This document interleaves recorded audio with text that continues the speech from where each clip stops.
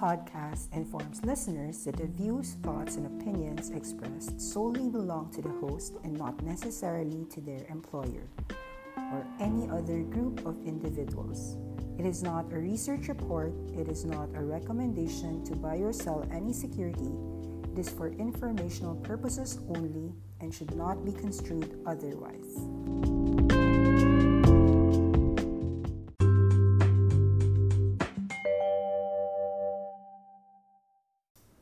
It is October 27, 2019, and today's show, Faces Traders Podcast, will capture what were the greatest stories of the entire week. So let's start off with these titles.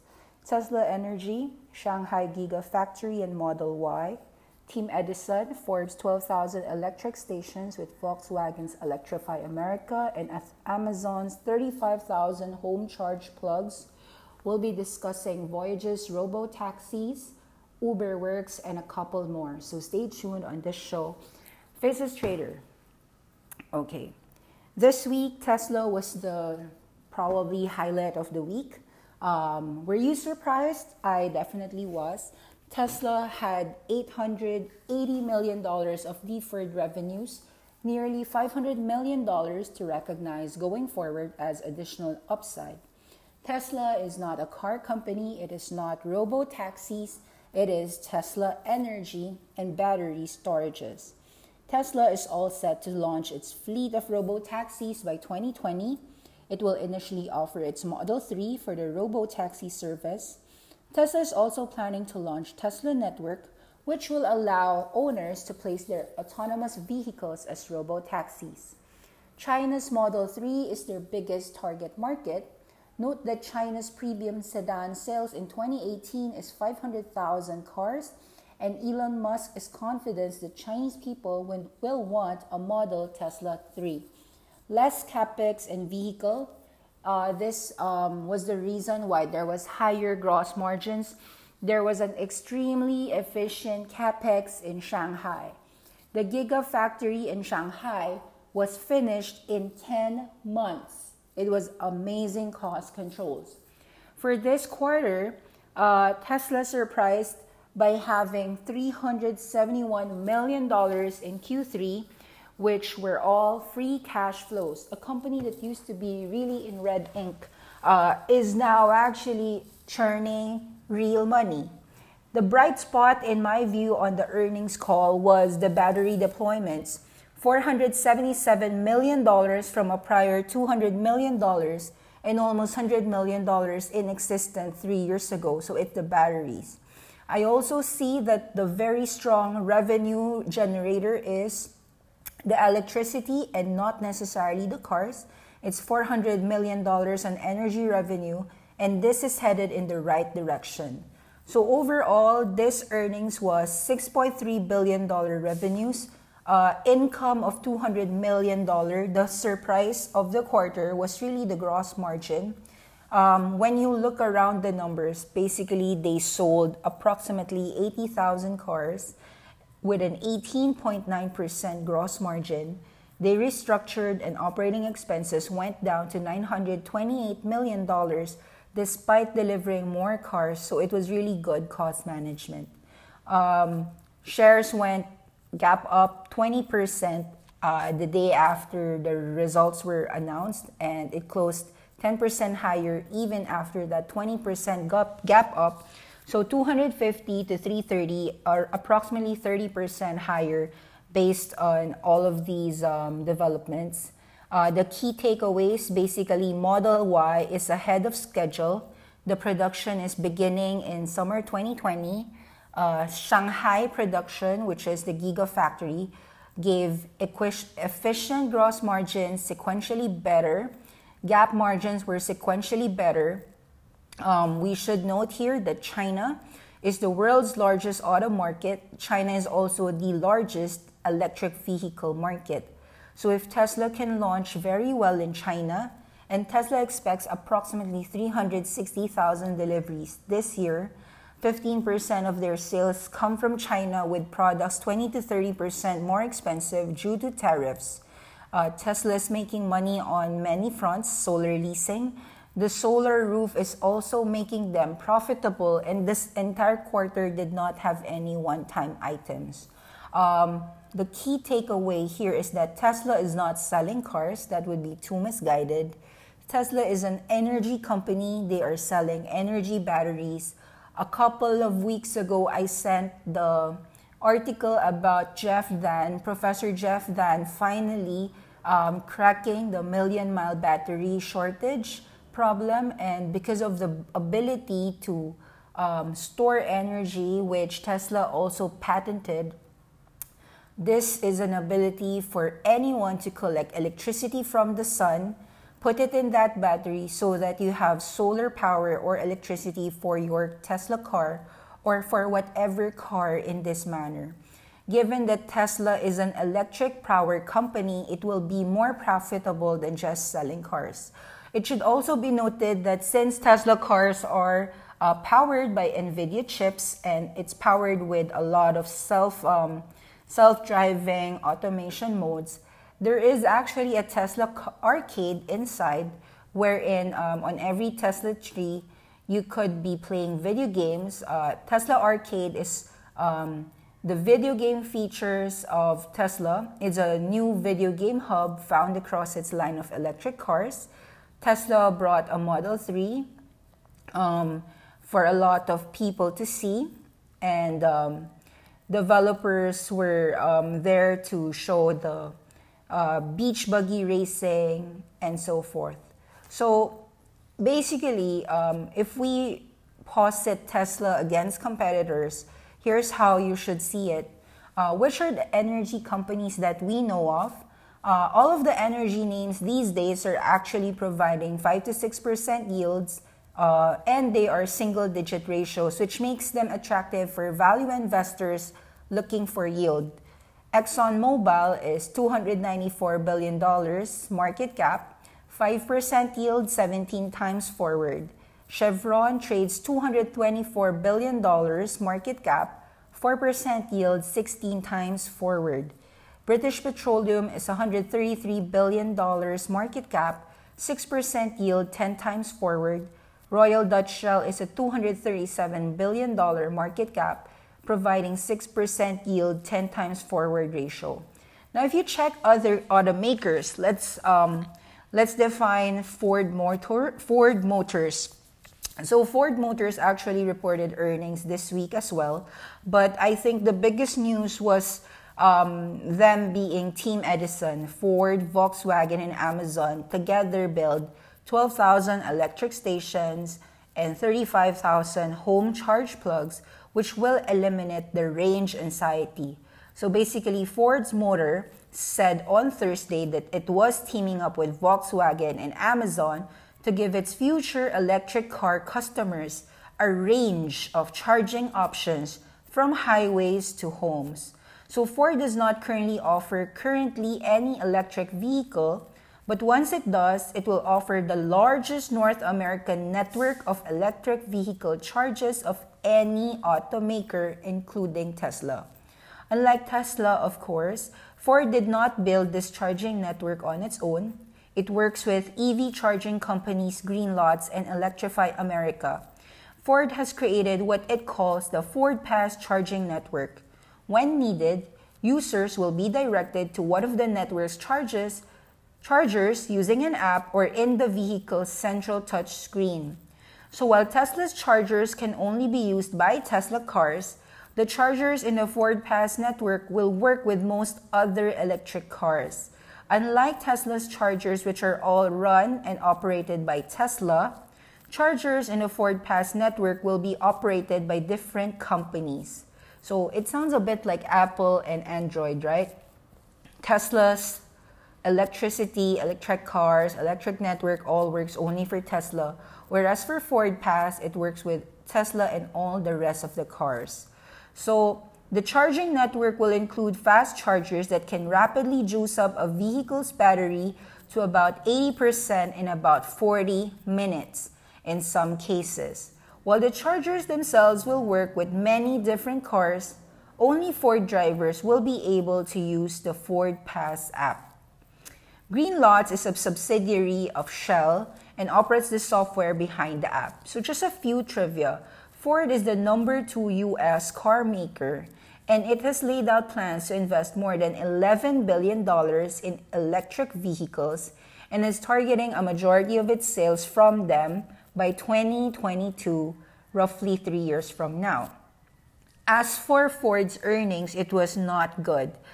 Ford was essentially an American car that goes by the way of the dinosaur. Now, the only car that Ford will be selling in the near future will be Mustang. Ford announced that it will be closing a significant portion of their cars, from the Focus to the Fusion to the Taurus and the Fiesta. So they're saying goodbye to all of these sedans. Another news on this electric vehicle story is what I believe a good business model, which is Voyage. Voyage is currently a self-driving robo-taxi. Autonomous ride-sharing startup Voyage has raised about $31 million in the Series B round, according to its press releases. Franklin Templeton led the round, followed by Khosla Ventures, InMotion Ventures, which is Jaguar Land Rover's venture capital fund, Chevron's Technology Ventures, which is Chevron's venture capital arm, and this round will bring Voyage's total funding to $52 million year to date. The company plans to use the funds to expand its fleet size and team. Now, for those listeners who do not know who is Voyage, Voyage started its journey in 2017, and it aims at providing a robo-taxi service to commuters. Currently, it is operating in retirement zones all over California and Florida. So it has a multi-year exclusive license to operate self-driving ride-sharing vehicles in the villages in Florida. And the villages are the largest retirement community in the world. It is spread over 32 square miles, home to about 78 villages, housing around 100 to 1,550 homes. For those listeners who can't understand the meaning of this, essentially it's grandma and grandpa going to bingo night, and they would just rather hop on to the robo-taxi of Voyage so that they could go to the destination on time. So imagine this entire countyville being the most, basically it's a test bed or a site for innovation, and autonomous ride-sharing startup Voyage is making sure that grandma goes from distance A to distance B with all the safety that she needs. Voyage is actually doing well, and they're doing the right thing. As I said, most self-driving cars has NVIDIA inside. It should be noted that all these developments on the self-driving has helped NVIDIA, and NVIDIA actually closed for the first time above 200, closing $204 this year. This is the highest close ever in the last 12 months, and this is an automatic 52-week high. We have been bullish with NVIDIA since $160, so 204, that's approximately roughly more than 20%. Now, speaking about robo-taxis, we cannot help identify Uber, so let's discuss things about Uber.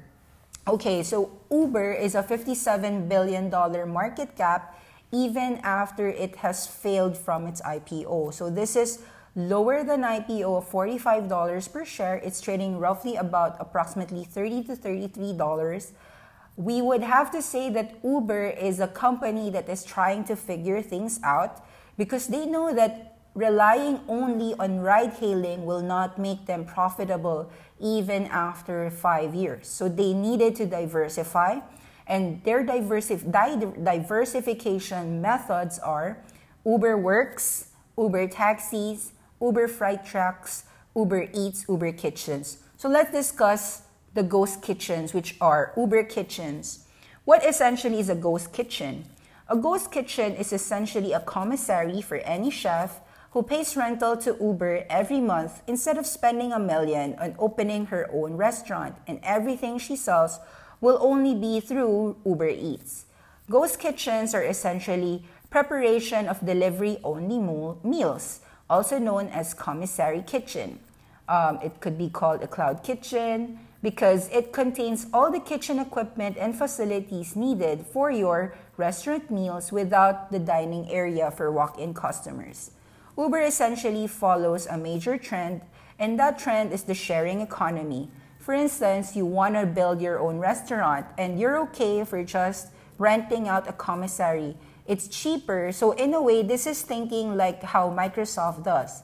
Microsoft invested in a lot of data centers, spent the capex so that you don't have to build your own data center and can just rent it out from Microsoft. In this manner, the ghost kitchen is somebody making a huge commissary kitchen, allowing any chef to create their product, making a factory essentially of delivery meals so that people can essentially just get takeouts and delivery. Note that Uber, of course, has Uber Eats, and it definitely is a synergistic arm for Uber to have commissary kitchens, and I think that's a correct view. Another thing that Uber is following is the major trend on gig economy. So the global workforce today has slowly been shifting away from permanent secure jobs towards short-term temporary positions. This has led venture capitalists to back countless platforms that cater to this mobile, smartphone-toting workforce, such as, example, Deputy, helping companies manage their hourly paid workers; Shift Gig, connecting employers with short-term workers; Jit-Jat Joe, which matches service and hospitality businesses with temps. So Uber Works, this has been rumored for a while, but Uber officially confirmed this week that they are expanding beyond on-demand transport and into on-demand staffing for the recruitment industry. So this move represents a natural evolution both for Uber and the modern-day workforce, which has really pushed steadily towards temporary shift-based employment. Now, UberWorks is, as I said, far from the first online platform to match gig workers with temporary work. For this gig economy, the platforms we know are Fiverr, TaskRabbit, Mechanical Turk. They provide comparable services, with also the latter, Mechanical Turk, owned by Amazon, which is geared towards jobs involving so-called human intelligence tasks, things that cannot be made by an artificial intelligence robot. So the project called UberWorks has quietly worked in Chicago and launched this Friday. Friday was October 25. In a blog post on its website, Uber explained that it has partnered with local businesses in Chicago, offering workers 6 job categories. So this is back of house, front of house, warehouse, cleaning, customer service, and general labor. Jobs taken might include bartending, assembly line work, or preparation cooking. Now, note about what this is doing. Not everybody wants to drive a car around all day, and not everybody wants to be driven around. But everybody needs a job, and everybody needs people working for them. Everybody meaning any company. So by expanding into the wider workforce, Uber has a much bigger pool of people to monetize, which can only work wonders for its bottom line. So on UberWorks, just to give you an entire understanding, the staffing and recruitment industry in the US alone is a $153 billion industry, significantly more than the ride-hailing industry. Note that if they can do this in the US and spawns this to the entire world, it will be the ultimate blue-collar work app, the ultimate gig economy app. Now, Uber currently already claims around 4 million drivers globally. So it doesn't take a great deal of imagination to see how Uber could leverage its existing shift working user base in the future. So example, if you finish your shift moonlighting as a driver, get a few hours sleep, and then begin your day shift as a waiter tomorrow. That's a possible scenario here. The blue-collar work app will be similar to its core ride-hailing service, And Uber is quick to point out that Uber Works merely provides a platform for recruiters to find workers. Let's say you have a restaurant nearby, you need an extra helping hand. Uber will not want to be seen as the recruiter itself. Indeed, the Uber company partnered with staffing agencies such as TrueBlue, which takes care of all the recruitment side of things, managing your pay, managing your benefits. Similarly, Uber is partnering with a number of education and training companies to deliver services that support skill-up leveling and promote work re-entry. So similarly, this is what Uber has been doing to its drivers. So TrueBlue is best known as an agency focused on on-demand, temporary blue-collar workforce, and as such, this is exactly who Uber is targeting through its new app. Laborers, warehouse workers, cooks, cleaners, customer service staff, waiters, bartenders, and more. Shift workers, in other words. Let's also take notice that if you've been watching the show Billions, well, I got something to say to you. The Billions creator will make an Uber TV show. So they're gonna pivot on Travis Kalanick, Uber's hard-charging CEO, who was ultimately ousted in a boardroom coup. The Showtime Limited series will depict the roller coaster ride of the upstart transportation company, embodying the highs and lows of Silicon Valley. And this is the secret or not so secret caveat. As we know, Alphabet owns Waymo and Waze, which owns several driverless cars. In fact, Waymo is way more advanced than any self-driving cars out there. This makes me say that Alphabet has a secret weapon. So among all of these super fleet charged cars, whether it be Uber, whether it be Tesla, whether it be Ford, whether it be Voyage, or maybe Waze, one day, it's good to say that the entire ride-hailing transportation industry, including the gig economy, is something to watch out for, as well as the electric vehicle car stations. Okay, so the electric charge plugs, essentially. Another news to say is that this week, HBO Max has partnered with T-Mobile, while Disney has partnered with Verizon. These are free things. Verizon is offering its customers a free year of Disney's upcoming streaming service, Disney+. The offer is available to new and existing Verizon wireless customers, new Fios Home Internet customers, and new 5G home internet customers. Disney Plus launches on November 12 for $6.99 a month or $69.99 a year. Now, if you notice, Apple is at $4.99, and I would say that 50% off, it is very low. Amongst all of these things, Netflix still persists that they aren't cheap, and they believe that people should pay for their value, which is their great content. So Netflix continues with a $13 per month package. Now, I believe that Netflix will have 130 seasons of non-English language shows next year intended for the international market. And as in their earnings call, Netflix did say that they wish to serve 190 countries, and they intend to serve 190 countries, not just USA. So the real loser here is television sets. So what do you think about all these news? What do you think about Tesla? What do you think about everything else? If you have any views, if you like whatever you hear, please share the Faces Trailer Spotify podcast. And you can follow me on my Medium, where all of these podcast transcripts are. Look for me, Medium / @NikkiU. Thank you and goodbye.